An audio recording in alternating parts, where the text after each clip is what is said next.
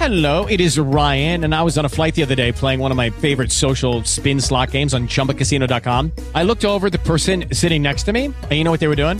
They were also playing Chumba Casino. Coincidence? I think not. Everybody's loving having fun with it. Chumba Casino is home to hundreds of casino-style games that you can play for free anytime, anywhere, even at 30,000 feet. So sign up now at ChumbaCasino.com to claim your free welcome bonus. That's ChumbaCasino.com and live the Chumba life. No purchase necessary. VGW. Void where prohibited by law. See terms and conditions. 18+. Howdy all, it's Friday. It's the Friday before Super Bowl Sunday, so we can get used to all those ridiculous commercials that we'll be seeing. I'm sure that, and make mental note of it for our next show on Monday or Tuesday, the best maybe two or three or the worst two or three. I have a feeling there'll be a lot of crappy ones, but that usually is the case. Okay. I will tell you this. Back in the day, I remember this is what I used to do to watch the Super Bowl when I was a kid. I would go to the deli. I would get a hero. We called them heroes. That's the way they were in New York. And I would sit in front of the TV. There would be like an hour pregame show, and the game would be on. And I was happy as a clam. And I sort of wish that we were back in that era in a way. NFL Network is starting their pregame at 8:30 a.m. Yeah, I mean, just stop. Yeah. Our tradition, I have a bunch of friends, and yes, I do have friends, a bunch of friends who come over, and we normally will get a sheet pizza and a bucket of wings. Now my friends are, we're getting a little older, and the wings, it's just too much. So You're not sitting roll with the pizza, are they? Yeah. No, after a while, it's just, now it's one or the other. Yeah, now it's one of the other. It's the pizza. But I'll tell you this: the prices, and I'm not going to name the business in Buffalo. The prices are absolutely absurd. I would say back in the day, back say for example, 20, 25 years ago when the Bills were in the Super Bowl, a sheet pizza and a bucket of 50 wings would have cost you in the neighborhood of $30-$35. Right. Now it's $80 for one particular very famous wing place and pizza place in Buffalo. $80 for a sheet pizza and 50 wings, and the pizza is okay. It's not, the wings are good, but the pizza's okay. To be fair, there was that wheat crisis like a year ago that really did bump up the price. No, this is 3 or 4 years. I know, but I'm saying in the last year or so, prices have really gone up on pizza. Now it seems to have leveled off. But Mike, 100 years ago with inflation, you just got to deal, man. Jeez. I'm just saying they've boosted the prices to a ridiculous amount. You keep buying it. Stop buying it. No, I don't. That's the thing. Only for the Super Bowl. But you're buying it for that. Buy something else. If you're looking for cheap food, when I was in New York City in the fall, why go with pizza? You get halal food. It's way better bang for your buck. Yeah, but traditional stuff, you got to switch it over. It's tradition. Yeah, that's honestly, it's tradition. All right. But anyway, so you want us to do predictions, right? Yeah. If you want to, I'll do it. I think the spread is 4.5, and if we want to just do it with the spread or just pick the game, I'm just going to do it outright. Okay. Look, I was wrong about the Jags, but the Jags did make it a very close game. I will say that. And I didn't pick the Eagles in Minnesota. Watching them, knowing the Eagles the way I do because I live in the area, knowing the Patriots the way that I do because I had to endure them being a Jet fan, which, by the way, I'm working on a Jet article right now. People should go to Sportsology later. It'll be very sad. It's a sad article. Looking at all those things, all the factors, all the BS that goes into everything, the BS about Gronk being in the concussion protocol so he doesn't have to give interviews. I thought that was like the nice latest end around for New England to not have to talk.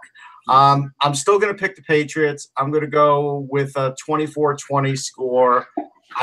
Whatever happens in the first half will not happen in the second half. We know that about the Patriots. Yeah. And so if New England's up by a lot in the first half, the game's over.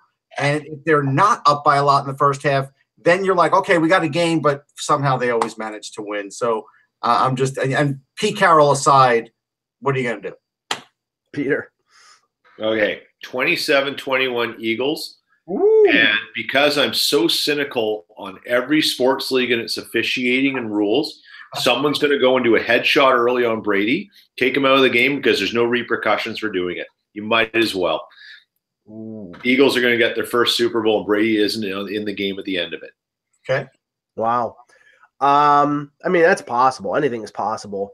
I have a weird feeling that Gronk is going to be a major piece to the Patriots winning this game because not that people aren't expecting him to play, but I think people are thinking he's going to be limited because of this concussion that he had. But I to be affected by concussion, you actually have to have a brain. And I don't, Gronk is from Western New York, and sometimes I question whether he has a brain.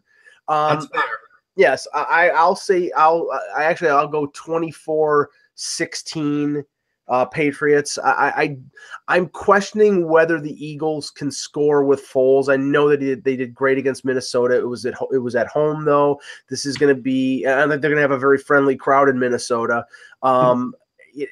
The question is whether New England's defense can adjust. I think they'll be able to because Belichick can make chicken salad out of chicken, you know what? So I think it'll be close for a while. Eagles, but yeah, I think it'll be close for a while. But I think in the end the Patriots will win. One quick short story before we start. So I was in a mall today and I was waiting. I was getting a piece of jewelry fixed. So I'm walking around killing time and found an FYE, and I was like, oh, I didn't even know they were still in business anywhere.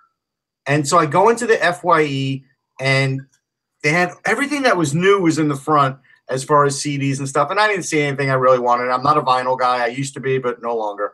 But I went to the back of the store, and they still had a massive backlog of CDs. And so my thought was, oh, they must be sending like all the FYEs stock into like a few stores that are left, right? So I went there and I'm looking and I found some stuff by a group called All Time Low. We've been filling in CDs here in my house on them and we like them a lot. But then I'm talking to some guy and he's like, hey, would you find anything? And I'm like, nah, nothing out of the ordinary. He goes, yeah, I found like David Crosby with the Grateful Dead here in a concert. You got to really dig. And I'm like, once he said that, I was like mining for gold then, right? I'm like looking, right? What? David Crosby with the Grateful Dead, like 1970. Yeah.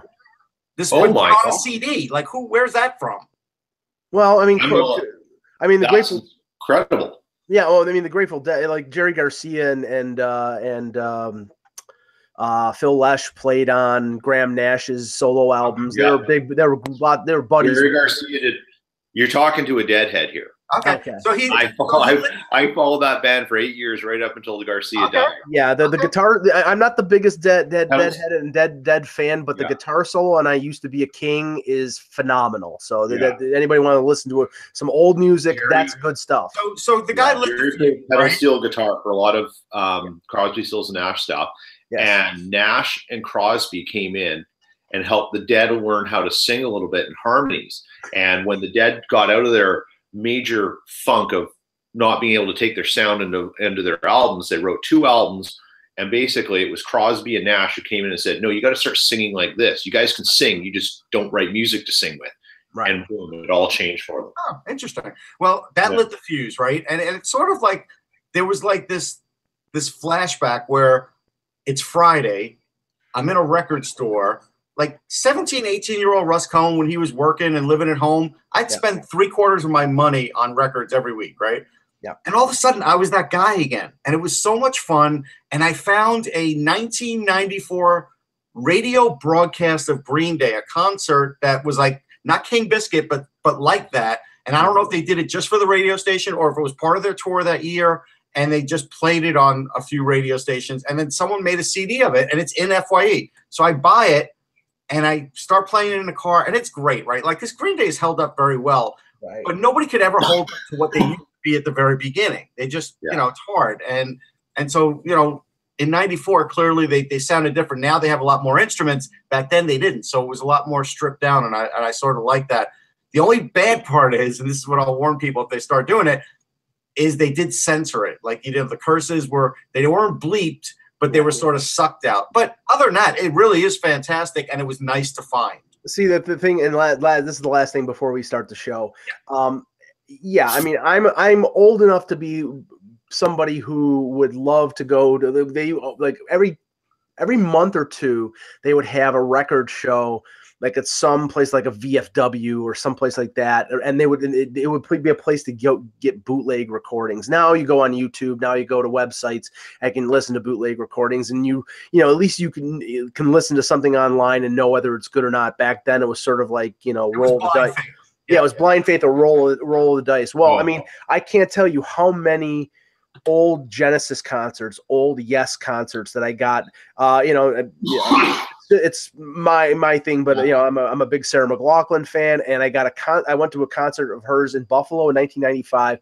About 2 months later, I go to this place, and they had a recording of it plugged into the soundboard, absolutely perfect. I can't tell you how many bootleg DVDs and CDs that I traded this concert for, because I don't think anybody else had it recorded live like I did, that down the years that I swapped for this one concert. So I miss that, but it's weird that it's like an FYE instead of someplace like a. I know this Green Day one I've never seen anywhere. Like I've not even seen like YouTube stuff on it. So I was like, you have to buy it. If you see something like that, you have to buy it. This is why the record industry and the music recording industry is actually dying, because they're serving up pablum, but they have all these unique things that exist. Yep. So, and we can get off this in a second, but I'll explain something really interesting that few people know. The Grateful Dead, in their vast catalog of music, they basically license it out. They control the releases of what they want, but someone else owns it. It's done through Rhino Records, another company. Right. It's stored in this special place in LA. But what else is stored there? Almost every other recording company's vault of live shows that they've recorded, movies, everything. It's a special design, fire resistant. But here's the thing: there's performances from the '60s, all these different concerts that they have that they own the rights to. Yep. The problem is that no one can agree upon the financial stuff. Right. And what's happening is the generation that cares about that is going. Dying. We're the ones who want to hear it, right? And they're going to argue over it, and it's not going to have any value eventually. Right. And the one thing that a lot of these bands, like the Grateful Dead, who allowed all their recordings to happen, is they realized you got to get it out while the fans are still there, right? And that's the thing. Like, you know, you talk about Yes and Genesis. There's a lot of stuff out there. It's just it's hidden, and no. I will say this about Yes: in the last 10 years.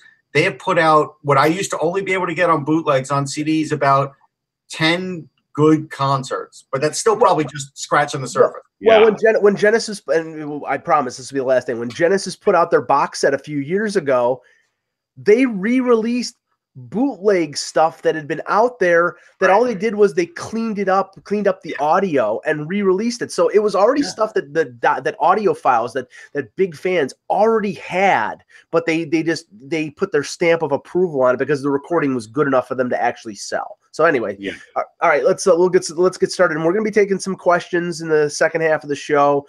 If you go to the blog, I already took care of that. I already posted it. Okay, all right. But for those who don't know, if you go to the YouTube, there's a chat on the right side of the window. You can ask your questions there. Hello, Hockey World. Today is Friday, February 2nd, 2018. Hi, I'm Peter Tessier on the Winnipeg Jets, broadcasting from Vancouver. I'm Russ Cohen from Sportsology. It was that Grateful Dead haze and delay. Yeah. I'm Michael Agello, and this is the HockeyBuzzCast here on HockeyBuzz.com. We are looking to see if he still had his Jerry Garcia tie. That's what he's doing. There you go. It's T-minus 24 days and counting to the NHL trade deadline.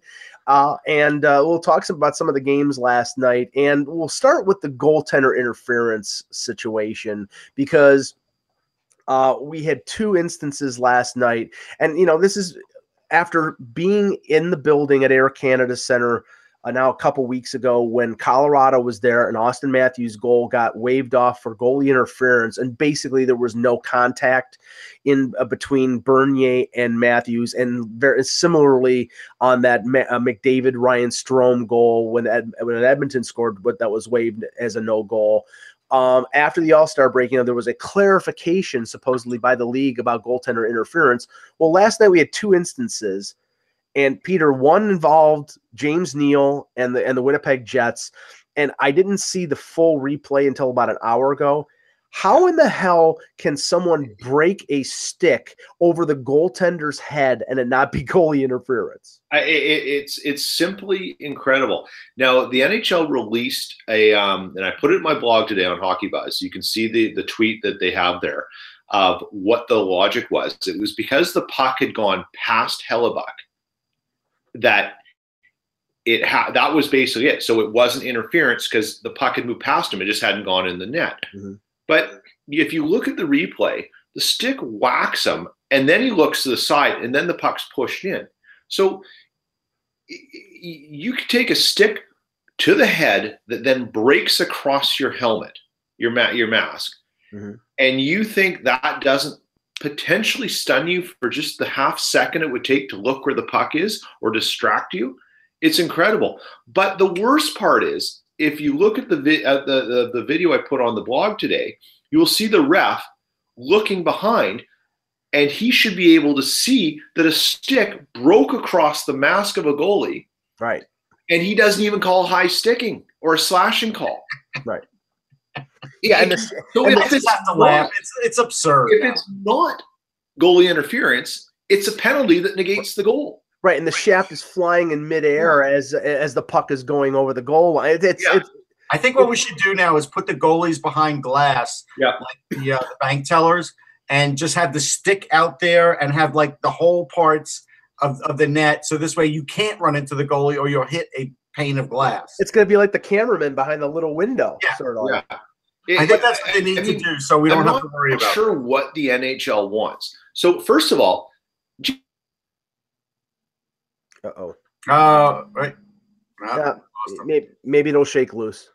Right now, we're all confused, and I don't even like devoting time to it anymore because I can't even get upset about it anymore because we know that something is going to happen in a big game. We know it, and so it's maddening that we've gotten to this point in the season, and you could have two different calls like that, and everybody's saying what the heck. Yeah, and the other one that happened last night, and it drew the ire of Doug Armstrong, the GM of the St. Louis Blues. Jake Allen in the crease. Now he was going right to left, and momentum was carrying him, right to left. But Jake DeBrusk prevented him from if he had the opportunity to go back and try to stop the puck. Jake DeBrusk stopped him because Jake DeBrusk's body was sliding through the crease and prevented him from being able to go back. So, it was clearly, in terms of the rules, I think it was clearly goalie interference, but they didn't call it. And now, basically Armstrong, the rules aren't clear. That's the problem. Right. So there's nothing that we could say anymore that's clearly goalie interference. Nothing. I'm back. I don't know what happened there, but I lost everything. But it's crazy. But James Neal doesn't have the best history, was my point. And that's so true. now, doesn't the Department of Player Safety have something to say to James Neal about going for a puck at the goalie's head? There's so much that's gone wrong with how this play is viewed in an effort to justify not doing something that it's become laughable. And that's my problem with it. Look, every league's going through it. We don't know what a catch is in the NFL. No. No. You don't know what goalie is. What's a strike? Huh? What's a strike now? Right. You don't know what a ball and strike is anymore. And to your point regarding the Department of Player Safety and recidivism, and this is not going to interfere. You're using words our audience. Oh, shut up. Trying to act smart. Goaltender, not goaltender interference, but Radko Gudas last night. He slammed Palmieri in the game, the Flyers-Devils game. Now, if you look at it and you don't realize this is a guy who's had multiple offenses, you could have said he was jumping out of the way of the Flyers player and just so happened to jump right into Palmieri. But with Gudas, I don't put anything past him. So, but I haven't heard anything today from the Department of Player Safety. On it. Yep. They did give him a penalty in the game, right? And it's one of those things where now as a player, if you sort of – look, we've all done it playing sports. I've played second base enough to sort of, block the bag probably more than I'm allowed to, even in softball, right? Like we've all done but I don't try and hurt anybody.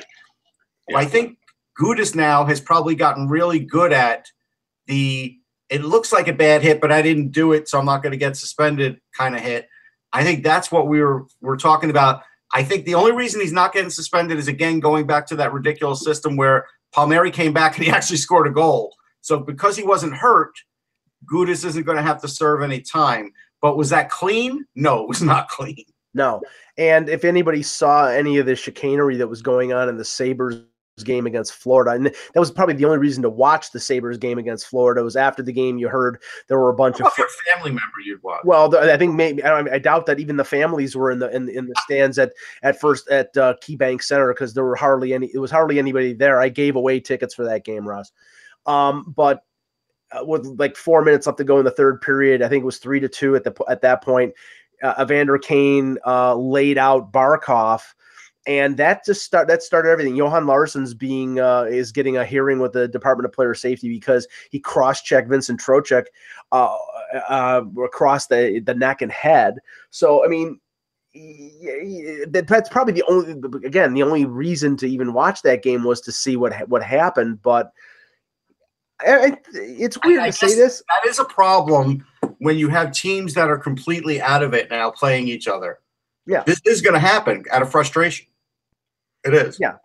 Yes, and I believe Harry Sateri won the game again. Of course he won. I mean, Mike, you continue to rip Harry Sateri, and I can go back and tell you, I could show you the interview I did with him. He was the second-ranked European goalie in the draft, and you're just a hater. Okay, let's go through some of the games last night, and like I said, we'll take some questions in the chat in the second half of the show. Russ at Madison Square Garden last night. Was there a game? Was there really? Well, it was a one-sided game, if you ask me. The Maple Leafs win 4-0, second consecutive shutout for the Leafs after the All-Star break. Curtis McElhinney with 25 saves. Justin Hall is the first Maple Leaf defenseman in history to score 2 goals in his first 2 NHL games, which that's very impressive. And I guess only 6 defensemen have done it in history. But I don't think he's going to enjoy that when he gets sent back down to the Toronto Marlies. And I'm not trying to be mean here, but I don't even remember Justin Hall. I said that on the radio this morning, but then I looked up my files, right? And what I found in my files was a gem. Back when the Frozen Four was in Philadelphia, Justin Hall, who had not scored a goal the entire season, scored a goal to beat North Dakota in the Frozen Four, not the final game, but in the games leading up to it. And Anthony Mingione wrote the article for my website. I'd completely forgotten about that, but that's how much Justin Hall. It's Hall. It's pronounced Hall, almost like Hall. Yeah. Okay, was off the radar. But again, what's funny is, and I always point this out, and Flyers fans do this too, I'm told. I don't know enough about it to say that, but I know Ranger fans do. Ranger fans will always say, hey, there's that rookie goalie or first or second game, third game, anybody, forward or defenseman, that always scores and always, hurts the Rangers. And I think what happens is players elevate their game when they go to MSG. MSG is a fun place to play. It's historic. I don't know if I've ever interviewed a player that wasn't looking forward to playing at Madison Square Garden, except for Jay Bouwmeester, because when I asked him about that, Jay Bouwmeester, I think, scored his first goal at MSG. If not his first goal, his first assist. It was something like that. Mm-hmm. And he couldn't have been less excited. But that's Jay Bouwmeester. I don't know if he gets excited even at his birthday. But getting back to it, for this game, there were some embarrassing things. Cody McLeod playing was embarrassing for the Rangers because it proved my point where they are playing him thinking that he is going to add this mythical toughness and it's really going to help, even though, like I pointed out, he scored like 8 points in the last 3 years. But the toughness factor, and I guess the Rangers were highlighting the hits on the broadcast, but I had the sound off, so I didn't hear that. That was good. And so that didn't help, right? Pavel Buchnevich is now hurt. He's out indefinitely. That doesn't help. Yeah. The Leafs, I could tell at the very beginning, were outworking them to the point where the Rangers just weren't elevating their game to the degree of the Leafs, and that was a problem. But, one thing I noticed, Mike, there's a bit of a win streak without somebody in the Leafs lineup. Who might that somebody be? Yeah. There's somebody missing from the Leafs lineup that you thought was an integral part of it, and he hasn't been lately. Morgan Riley? No. Sir, Matt Martin. right, sir? Matt Martin. They're a lot faster without Matt Martin, aren't they, Mike? You're on the witness stand now. Don't lie. Okay. Well, I'll tell you this. When it comes to April and they're in the playoffs, Matt Martin. No. I'm going to throw you out for contempt of court. You're avoiding the question. All I asked you was, and you have to answer the question: are they faster without Matt Martin? Are they as a team? Are they faster? Well, it's one player. Are they faster without? See, I'm going to throw you. I'm going to lock you up in jail. You can't even answer the question. He's one player. Okay, Peter, can you answer the question? Yes, they are. And here's the thing that's interesting about this. So the Leafs go on this 4-game run. They beat 2 good teams. They beat 2 iffy teams. Mm-hmm. Okay. And you see the tweets from the Leafs community, because even if you follow one, you follow 1,000 because of the retweets. You see the new Leafs lineup has a 56% score adjusted Corsi 4. Yeah. The old Leafs lineup had a 48. Okay. The point being is it plays to the wheelhouse of the criticisms that were going on for the last month of Babcock about his player usage and who he should, and his roster creation, who he was using, good combinations. You take these guys out, it justifies what we have been saying. Right. There's merit there. It's not 100%, but there's merit. The point being is what needs to happen with this kind of logic about this is Babcock prepared to see if this is sustainable? That's the question. It's not whether who's right or who's wrong about the usage. Is the coach controls everything. So the question becomes, what is he likely to do? Babcock's MO is probably to gradually go back to what he knows. Oh, he was supposed to go back already. He said after a couple games he was going to switch back, but he hasn't yet. Yeah. No, he hasn't. So but that's the thing. Now that's the observation point, Russ. That's the thing that everyone should be going on. Does Babcock change his approach based on what he's? Mike thinks no. Russ, you think he might? No, I'm telling you right now what is going to happen. They have one bad game where the line of Marner, Kadri, and Marleau are on the ice for 3 goals. And what will end up happening is the next game, Leo Komarov will be back on that line, and Mitch Marner will probably be back on the 3rd line with Van Riemsdyk and Bozak, and then Connor Brown will be on the 4th line. He'll go back, and that's why I say, right now everybody's excited about Travis Dermott, and I think Travis Dermott, I believe will stay. I believe he's going to stay with them for the rest of the year. He'll probably be the 6th defense on the bottom pairing. For the rest of the year. I think he's staking a case for being a top 4 next year. The way he's playing so far, he's got speed. He's confident. He's got really good hockey IQ. I mean, he's a very good young player. I've watched him play with the Marlies for a couple of years. I've said all along. I thought he likes him. He's come on our show. He really likes Travis Dermott. I've said all along that he was an NHLer. It was just a question of when they got around to it, and they may have overcooked him in the AHL, where he's ready. But they've got Connor Carrick. They've got Andreas Borgman. Connor Carrick's not a rookie, but Borgman is. So is Dermott. When it comes down to April, unless they make some sort of trade, one of those 6 defensemen is going to be Roman Polak. It's going to be Roman. You will not get Mike Babcock to not put his veterans in when it comes to the playoffs. Last year, he put Matt Hunwick in the top 4. He put Roman Polak. You're falling into a potential rabbit hole here because if for some reason, and I don't think right now Babcock could switch this lineup even if he wants to, because I think he would get so much heat from above. So what if he wins? What do they have? 32 games left? 31 games? 30, I think. What if they win 25 out of the 30? Yeah, then he can't switch back. Yeah, then he can't change it. Right, but Russ, what I'm saying is, like, they have after tomorrow night against Boston, they have a 5-game homestand. They have a bad game in Boston. But what if they don't have a bad one? That's my basic. Then you can't. They are a better team. Do they not look better with this construction than they have in the last month? In a small window, yes. You'd be stupid not to. I mean, they look better now with Dominic Moore as their 4th line center than a slower, more ponderous Freddie Gauthier. Right. Remember, I told you Dominic Moore did not look happy in Philly when I passed him in the press box because he knows he should be out there. this is the thing, and Peter can attest to this, and you can too. We've watched hockey for a long time. Sometimes the coach is the last one to figure out the right player combination. Sometimes the fans do know before the coach because the coach has biases and likes certain guys and feels comfortable, and that's two less things that he has to worry about if he puts out his guys. Mm-hmm. But at the end of the day, he has stumbled upon something here now that could be their ticket to getting out of the first round of the playoffs, even without an addition.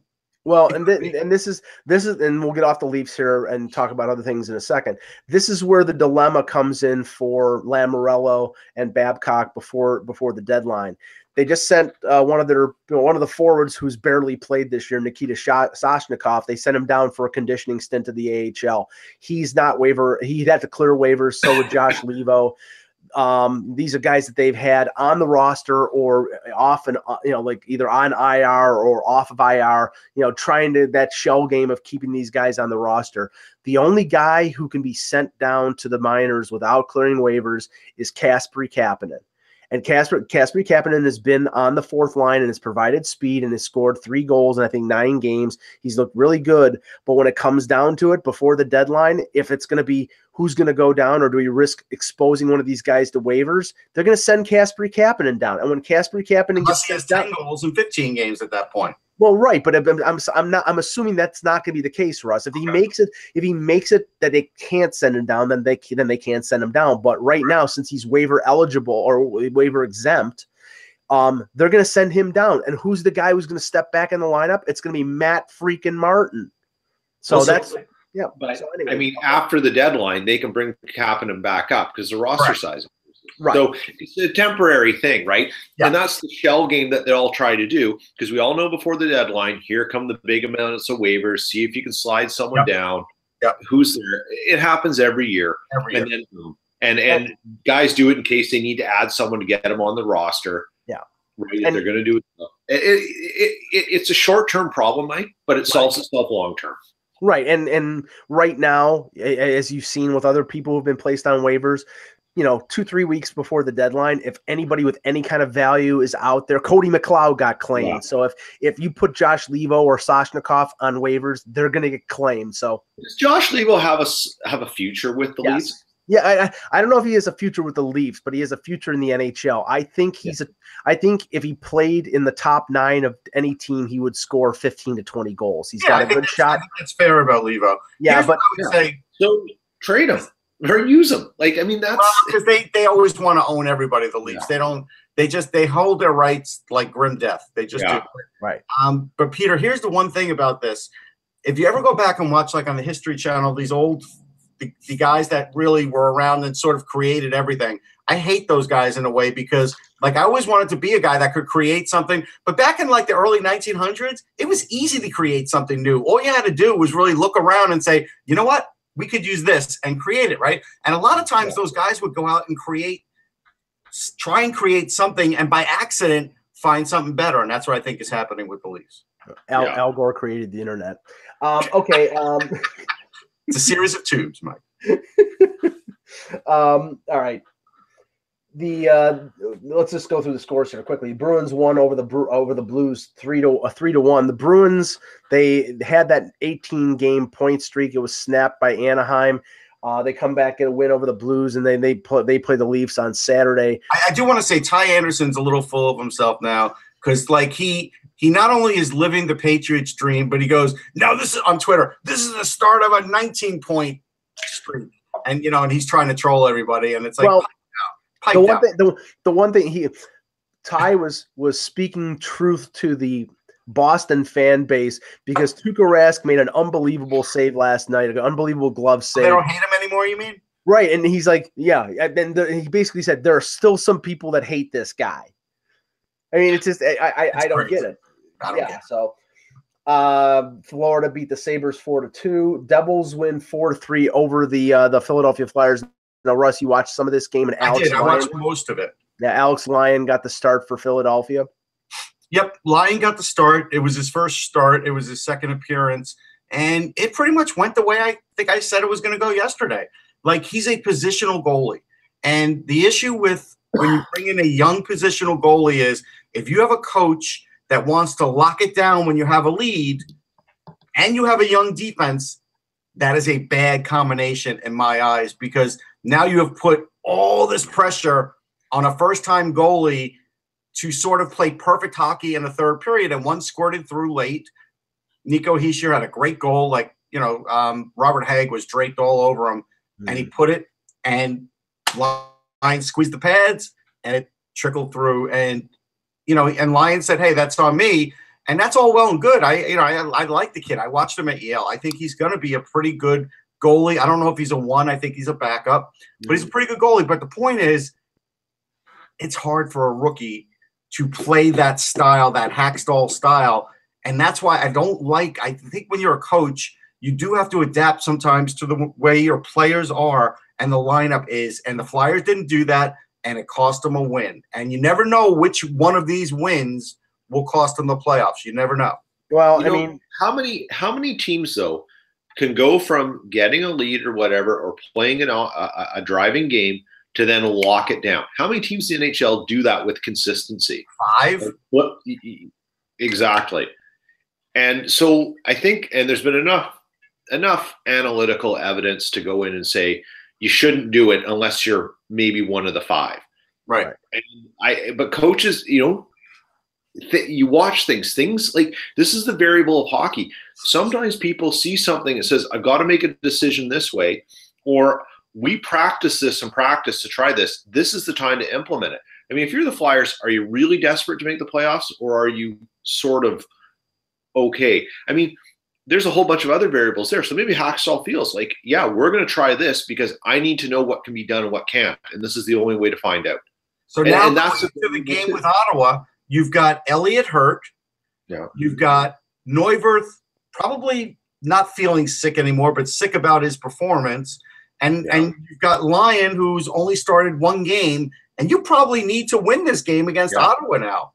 And this was That's a tough place to be. It's at home, but it's a tough place to be. This was a big game for the Devils, because if you look at the standings right now, I mean, the top 2, the second and third slots in the Metro and the 2 wild cards are all, they're all going to be taken by obviously teams in the Metro Division. But you got Jersey at 60, Pittsburgh at 59, Columbus at 58, Philly, Carolina, after they beat the Canadians 2-0 last night, at 56, and the Rangers and the Islanders at 55. So you have 7 teams within 5 points. Yeah, it's a pressure cooker.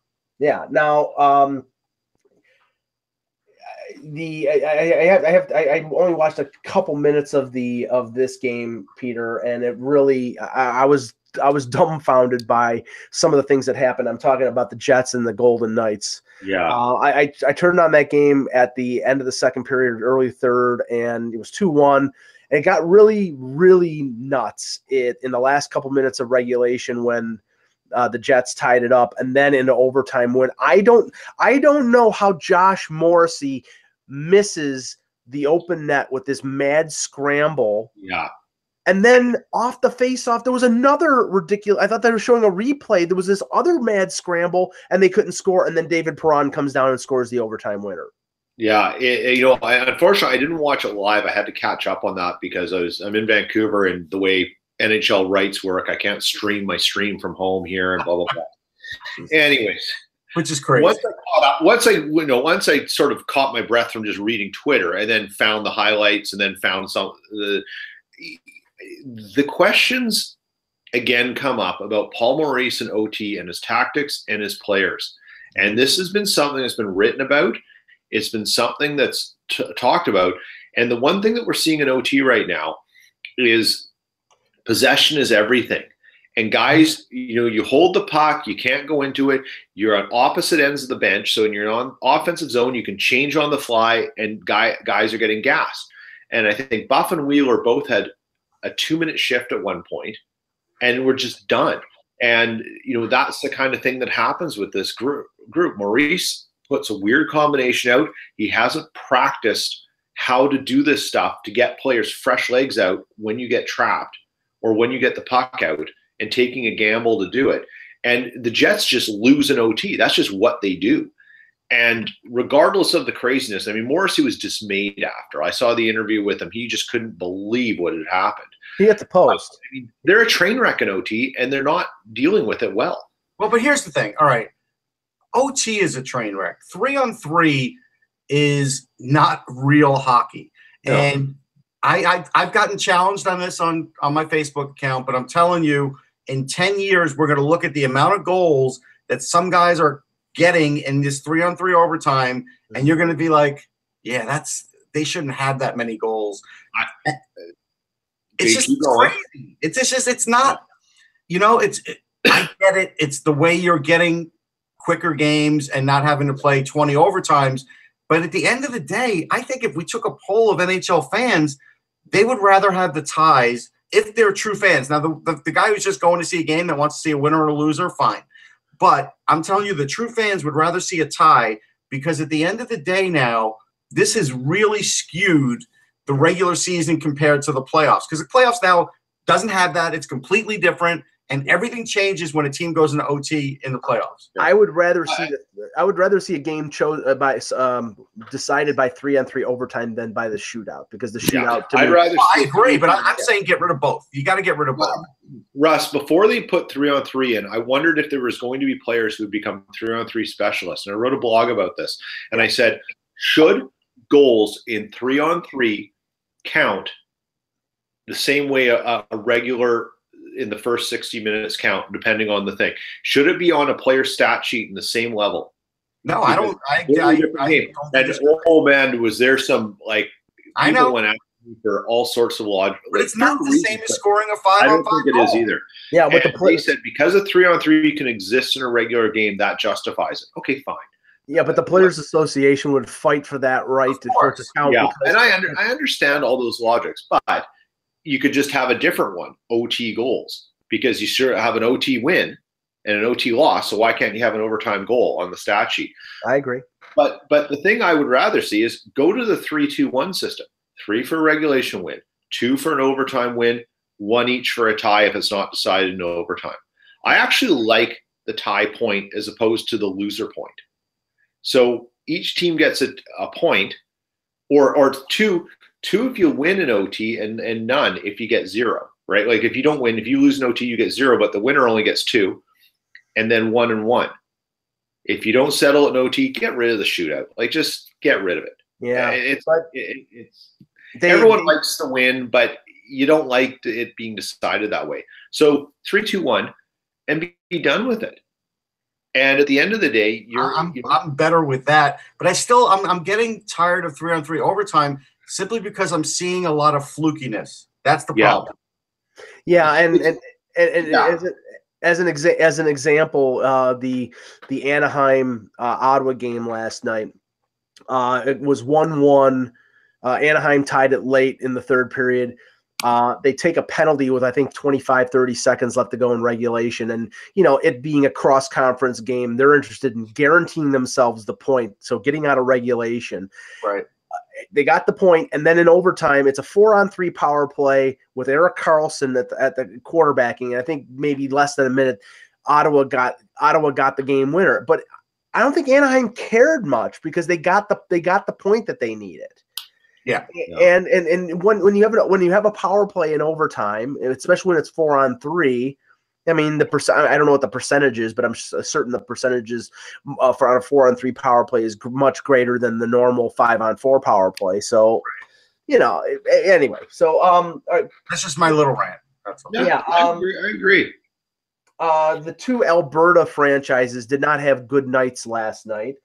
The Calgary Flames were leading the Tampa Bay Lightning 4-2. Lightning come back and score 5 unanswered goals and win 7-4. The Flames, I think I got this right, Peter. The Flames have blown leads in the last 6 games, 6 straight games. And this is surprising because Mike Smith was an all-star goaltender. They have one of the best defenses, at least on paper, in the league. Blue lines, but they can't seem to hold the lead.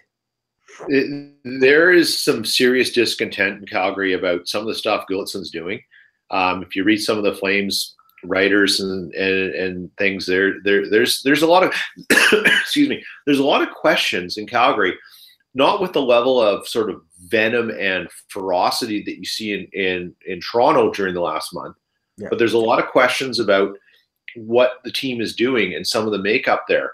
And I think the different point is that Calgary on paper looks like a team that should be near the top of the Pacific, and it's not. And why? And no one can really figure it out.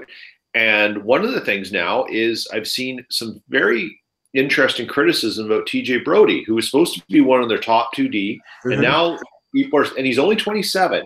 And there was something I saw yesterday, I think, from Kent Wilson of the Athletic, where he was saying this might be an age-related thing starting at 27 for Brody. I mean, maybe we're taking this too far with some of the measurements we're doing. I don't know. I mean, Kent Wilson's a smart guy. I really like what he writes, but they're really searching for answers in Calgary from the outside and I think the inside, and no one can really put it on.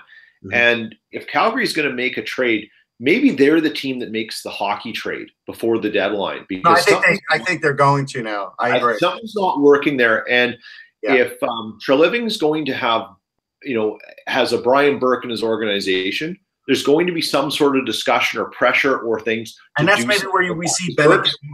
That's where I think it's going to be Bennett. It's the logical choice. And maybe if they feel they aren't going to re-sign Stajan or Backlund, one of them goes too. I don't think they trade Backlund. I think they like what he does from a 5-on-5 perspective. Yeah. But definitely Bennett, as we've talked about before, could be something coming out of Calgary. But something's not right. Bennett's 21. There's still time to get him back to where he should be. Right. And if they're trading Bennett for somebody as a hockey trade, it would have to be somebody who's under contract for at least a couple of years. A guy like a Mike Hoffman, who I've been here, who've heard there's some connection between the two. That would make a little bit of sense, and it would make sense for Ottawa because he's a young player. But yeah, there's just something not right there, and that's too talented of a team to have this streak going on. And on the other side, in another area of Alberta, although I don't know if they were playing, I think they were playing in Edmonton last night. Colorado, who's without Nathan McKinnon for the next 2 to 4 weeks, which you would think they're done because that guy is everything to that team. Well, they had a 3-1 lead on Edmonton. Edmonton comes charging back. McDavid ties the game with less than a minute left to go in regulation. But then JT Compher scores in overtime and gives the Avalanche a 4-3 win. The Avalanche are in the battle. Let's freeze frame it. Who drafted JT Compher? He's a Sabre draft pick, wasn't he? Yeah, that was part of the Ryan O'Reilly deal. I know. I mean, honestly, if you look at the two big deals that Tim Murray made, that deal with Colorado and the deal with the Evander Kane-Bogosian deal with Winnipeg, those two trades have set up those teams because Armia and Myers. I know Myers was out last year, but Brendan. Oh, don't forget. Remember who the draft pick in that trade? Jack Roslovich. That's right. Yes. Yeah. And so I mean, all right. Anyway, okay. So but you know what, Mike? Like in all fairness, it stings for Buffalo. Yeah. But Russ can speak to this. There is a laundry list of trades like that through the NHL history. Sure, there are. Yeah. It just happens, and sometimes you make the wrong estimates about what you're getting and giving up, and guys do that. In theory, most people at the end of that day, at the end of the Kane Bogosian trade, said Buffalo came out better because they got the two better players. And, it's a little bit of luck that Roslovich fell into Winnipeg's hands the way it did. You can't control what happens ahead of you in the draft. That's like saying the Leafs won the Dion Phaneuf deal, but in a sense they didn't because they got Dion Phaneuf and then they paid him $7 million a year, and Dion Phaneuf was never the number one defenseman that they thought he was when they traded for him. So, I mean, it's fair. I think the problem with Buffalo was it was in a short time span, so now it affects them for probably 5 years. Yeah, and as we know, Peter, the most attractive thing about that deal was the fact that Evander Kane was out for the year when they made the deal, so it allowed them to tank. Yeah. To get either McDavid or Eichel because he wouldn't be playing, and then they would have him. Right, he would have him next year. Next year. You know what's funny? I can remember before that happened being on the Buzzcast with Kevin Allen, and I floated that idea out, and Kevin waved it off. And that's not a shot at Kevin. I think Kevin's a really smart guy, and I love. Yeah. But I think it was so out of the wheelhouse at that point that a team would do that But then we saw with the talents of the Eichels, the McDavids, the Matthews, there was teams are willing to do anything to have a shot at them. You can't deny nowadays in any professional sport that there's tanking going on. It's blatant. It's obvious. What is Cleveland 1-31 under their current coach, the Cleveland Browns? Yeah. Now I think they've taken tanking maybe too far because that's just incompetence. I think they actually want to win in Cleveland. They just don't know how to. Okay, let's go to Russ. Hold on. There's one other guy. I just wrote about him for a website called GTS. Brendan Lemieux is starting to come of age too, and that is another guy from one of those deals. Yep. Yeah, and Zadorov is playing much better now. They stripped what was a very rich farm system there. Yeah. They're building it back now, but it takes a while. Yeah, well, I mean, the Sabres are in the bottom 2 or 3 in the league right now, but Rochester is playing well. So, I mean, if their goal was to sort of build from the ground up, I guess they're starting to do that now. But the thing is that a lot, I know that they added a lot of like AHL veterans to support some of the youngsters. So it's sort of a little bit of a shell game here. Yeah. So anyway, let's go to some questions in the chat, Russ. All right. So first one, I have it here. Carolina for Mike Doyle. If Carolina can make a move and get a top 6 forward, I could see them getting in the playoffs. So they basically. And somebody else I think asked also, who could Carolina get? Well, like if the Rangers are going to continue to lose and they lose like 5 in a row, 6 in a row, they might do that rebuild that they're talking about. If I'm Carolina, I'm going to go for somebody on the Rangers. Now, if I look at them, I think Zuccarello is perfect for them because he is that wily veteran that plays a 200-foot game who adds to the power play, adds to really everything. Like he is a guy that people probably don't appreciate the kind of game he plays. And so would he possibly yo-yo back to the Rangers? Sure, he might. But then again, he might like it when he goes there and sees the wealth of talent that they have. Based on the fact that I think Carolina would want to trade if Carolina's trading young assets, we're not talking about a rental, we're talking about them trading for somebody who they could hold on for 2 or 3 years. And they're probably with their overload of defensive prospects. If they're trading for somebody who they want to hold on for a couple years, and obviously I think they're trading for somebody who can score goals because they need offense. I would say a guy like Alex Galchenyuk makes the most sense because he's under contract for another, I think, 2 years at less than $5 million. Right, it'll cost more, but I mean, I'm sorry, they're not going to make the playoffs unless they're going to trade for a rental. And I think they want something that will help them longer than just this year. Not to say give up Jake Bean, but I mean, you've got prospects in the organization. You've got a lot of them. Use one of them and get somebody who can help you now. Yeah, I mean, isn't that the case, right? Like for a lot of GMs, you work so hard to get a stable of prospects. But then you have to recognize you can't use all of them. And if you use all of them, you're just letting other things go out the door to get them in. And it becomes a continuing cycle of never giving yourself that chance to get over the hump, to get what else you need. And every team hits that point. Carolina's probably there. And They should do that. They should take that. You got to take a risk. That's the first decision. The second decision is what is the risk and how do you measure the risk? And similar to what happened in Buffalo. And I give Thomas Dundon, he's not Terry Pagula, but again, the new owner comes in and he wants to do something to show, okay, I want to help this team to win. And when Pagula came in with Buffalo a few years back, the first thing he did was trade for Brad Boyes when Brad Boyes was still an effective player. And that helped the Sabres get into the playoffs. Dundon, he comes in and, they have room under the cap. If he says, go out and get me somebody, he's giving carte blanche to Ron Francis to do that. So, I mean, I would think there's a possibility if they stay in this race, if they're 2-3 points out, that they'll make some sort of move, not something that'll cost them a ton, but they'll make some sort of move to try to improve their chances. All right, so now we have questions from Bill C. I'm going to make them quick because he's literally directing them at me, but he goes, when do I post my first ranking of the year? I just got through the top prospect game. Because I'm going to the 5 Nations, I'll post it after the 5 Nations. That's in the middle of February. So right after the 5 Nations, I'll post my top 31. Where is the Five Nations? It's in Plymouth, Michigan. Okay. So that's the first one. Have I kept up with Dayton Rasmussen? Yes. The thing about him is I felt like he was a really good prospect in last year's draft, and he still is. Problem is he had a concussion right before the combine, so he was limited in what he could do there. I think he also had a knee injury that he had to recover from. He's only played 2 games for Denver. He's not the starter, so he's not going to get drafted. He's going to be one of those free agent signings down the line. He's going to be with Denver, and Denver will make a run with him, and that's when we'll be talking about Dayton Rasmussen, I think. And then, okay, so now we have one from Mike Doyle. Besides a number 3 center, do you think Rutherford will try and make another big move to try and get a top 6 winger? If no, if yes, who are they? And so I'll tell you one that I saw right off the bat, Radim Verbata. He's in Florida. He's not staying. He'd be perfect for the Penguins.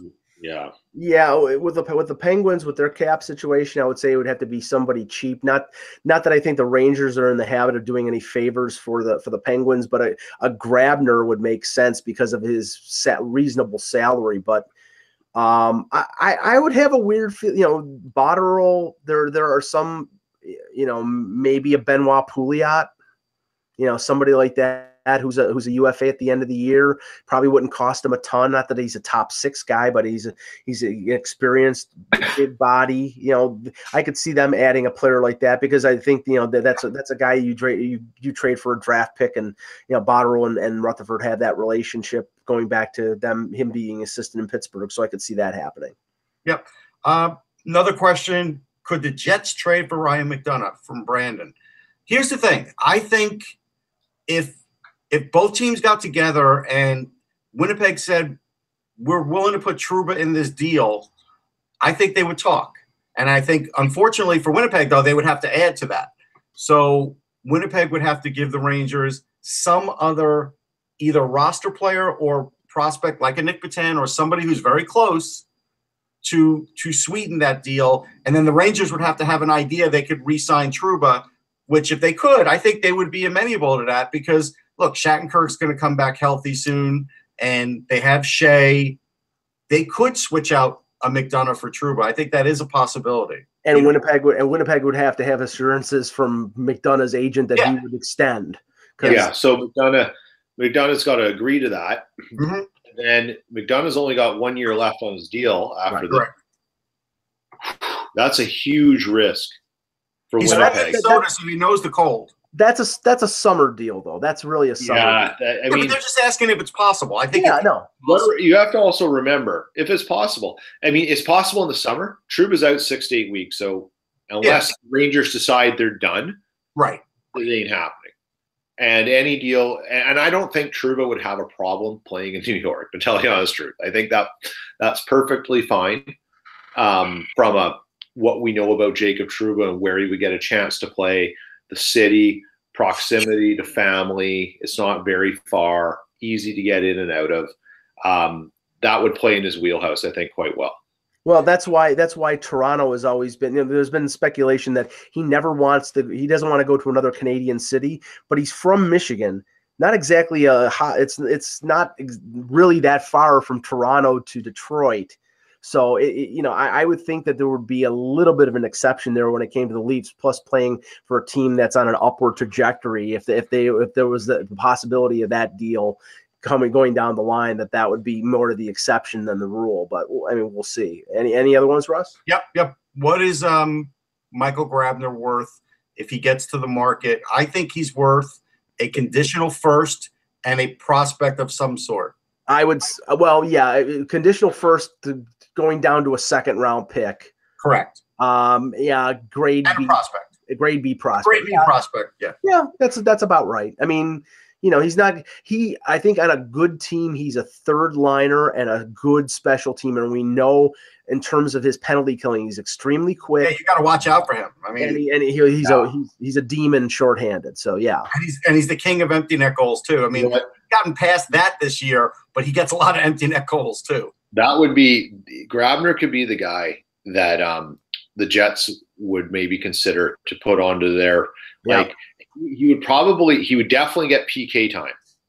That's for sure. He'd probably get first PK time, and he could maybe he's a left winger, right?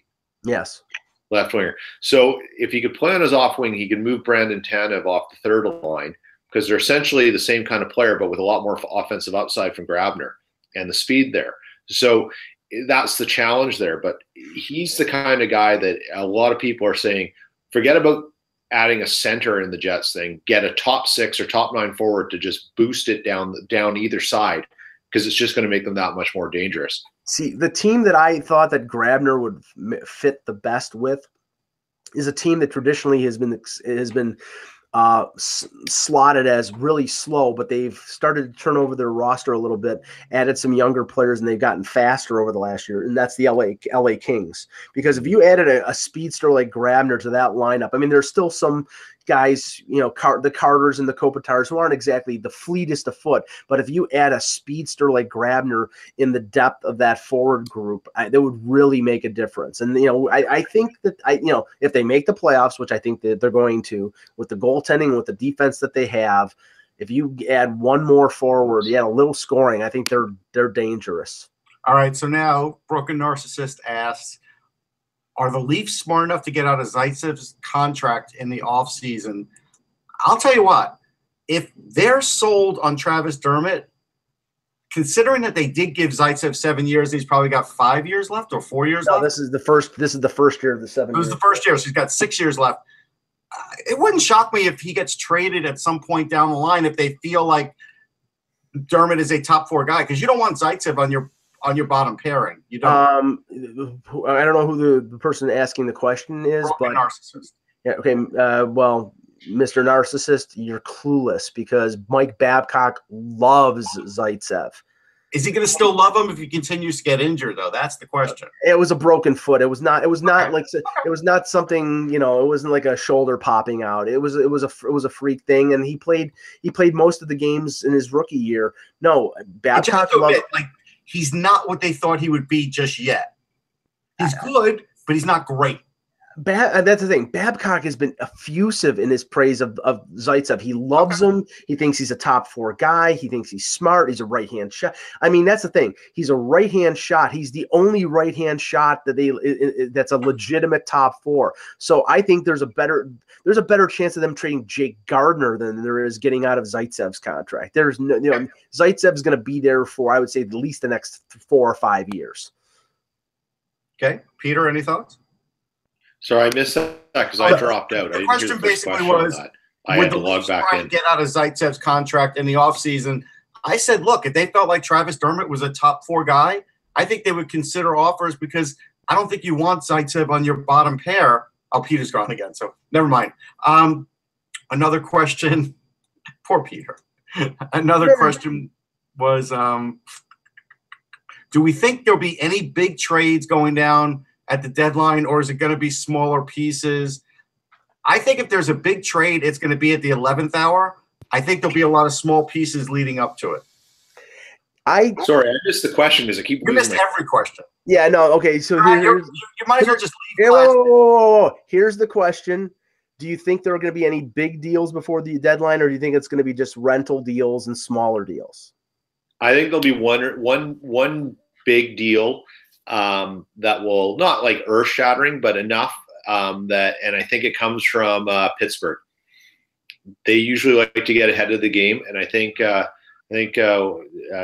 Sheryl will do that and give it a. No, it's Rutherford. Sorry, right? Rutherford, yeah. Rutherford. Sorry, yeah, Sheryl's in Jersey. Give it a shot like he had like in the past, and try and shake something up, because I think they've got to take another shot. And that's where it starts first. That's the first domino. Yeah, and if they do that, it's probably going to be for that third line center. I mean, I could see them. It may be a rental. It may be somebody who's got a year. Like the name that's been out there for a little while has been Pajot from the Senators. I'm not convinced how much Pajot the Sens want to trade Pajot, because he's got 3 years left and he's signed for I think $3.1 million. So it's going to go anywhere. Yeah, it's the guy that apparently they want to trade is Zach Smith, but I don't think as many people want Zach Smith as want Pajot. So that's the sort of balance. Yeah, but I agree. Rutherford, they're going to make them. They're surging right now. They play Washington tonight. I think they're in second place right now in the Metro. They've got this limited window to have a chance to win a third in a row. I would think that they're going to go for it, and why not? But I have a feeling there'll be more than just one. I think there'll be a couple big deals. I think there'll be at least one, but I do think it'll be late. So here's the nickel question. The nickel question is, do I think the Islanders can make the playoffs if they get a goalie? Like, this is one that I could literally talk to you about for 2 hours. But the boiled down version is, and I forget who asked the question, sorry. But the basic boiled down version is this. It should have been a month ago. It hasn't happened yet. And if he waits till the deadline, it could be too late. Yeah. That's really the truth. It needs to be yesterday. And not to say that Robin Leonard is the cure-all, because I don't think he is, but I think he's a damn sight better than Halak and Grice. I've seen Halak lose to Florida this week. I saw Grice give up 5 goals to Toronto, and I think on at least 2 of them he was directly at fault. You're not going to win. I mean, they're 5 points out of a playoff spot right now, or 4 or 5 points out of a playoff spot. You don't make that move now. Why even bother? Yeah. You got any more last one or two? I'm looking. Somebody asked, like, why hasn't Garth gotten one yet? Ask Garth. I don't know. Yeah. Yeah. Hey, just so Russ is looking, a little bit of breaking news, kind of sad news. Yeah. Spector tweeted this out. I think we should, say some condolences. Robert Larsson, father of Oiler Adam, has died at age 50. He came from Sweden last week. I'm just reading the tweet, to visit his son and was stricken. Spent a week in hospital, passed around midnight Thursday. Both paid for Skellefteå. Our flags are half-mast today. So condolences to Adam. I mean, that's very sad. That's too bad. I mean, yeah, especially, I don't know what the circumstances were. If it was, heart attack or illness related. He said he was in the hospital. So, that 50 years old, that's young. Way, way, way too young. Yeah. That's I think that's it. I don't think I see anything else. Okay. No big deal. We'll try to do this. We got one last one. Broken Narcissist got one in under the wire. Oh boy. I hope it's as good as his last one. He still thanked us for answering the question, Mike. So okay, all good. That's, at least he's polite. Could Nashville deal Eeli Tolvanen? I don't think so. I've spoken to some people. They do like what he could potentially do goal scoring wise, and I think the same as Fiala. They're gonna give him a lot of chances before he ever gets there. Yeah, as they should. If Nashville, and I'll keep bringing up the name, and I know that Russ will pour cold water on it, but if Nashville, and even I believe it was Pierre LeBrun last night on the TSN Insider, said he doesn't think that the Mike Fisher move is the move that Nashville is going to make. That they're going to probably try to add a top 6 winger before the deadline. If they do try to trade for a top 6 winger, teams, if they're not going to trade Tolvanen, they're not going to trade Kevin Fiala, they're going to be asking for a guy like Dante Fabro. Yeah. They may not give him up, but that's who they'll be asking for. So, if you're, and I don't know if that's for Evander Kane or if that's for Pacioretty or whoever, but that's the price that you're probably going to have to pay. You're going to have to pay a top prospect to get that guy who could be the one piece that gets you to the Stanley Cup final and maybe even wins it for Nashville. And that, we have friends who cover that team, like Pete Weber. It would be great to go to the Stanley Cup. I didn't go last year, but I would like to go to Nashville. That would be a great thing. But I think that they might be one piece away, and that piece will cost them. Yeah. All right. So here's the big question. Okay. The big question is non-hockey related. Okay. What is your favorite arcade game? We'll start with Peter first, then Mike. It's Galaga or Donkey Kong. Okay. Those are solid choices. Mm-hmm. I would say Missile Command and, oh boy, what's the other one?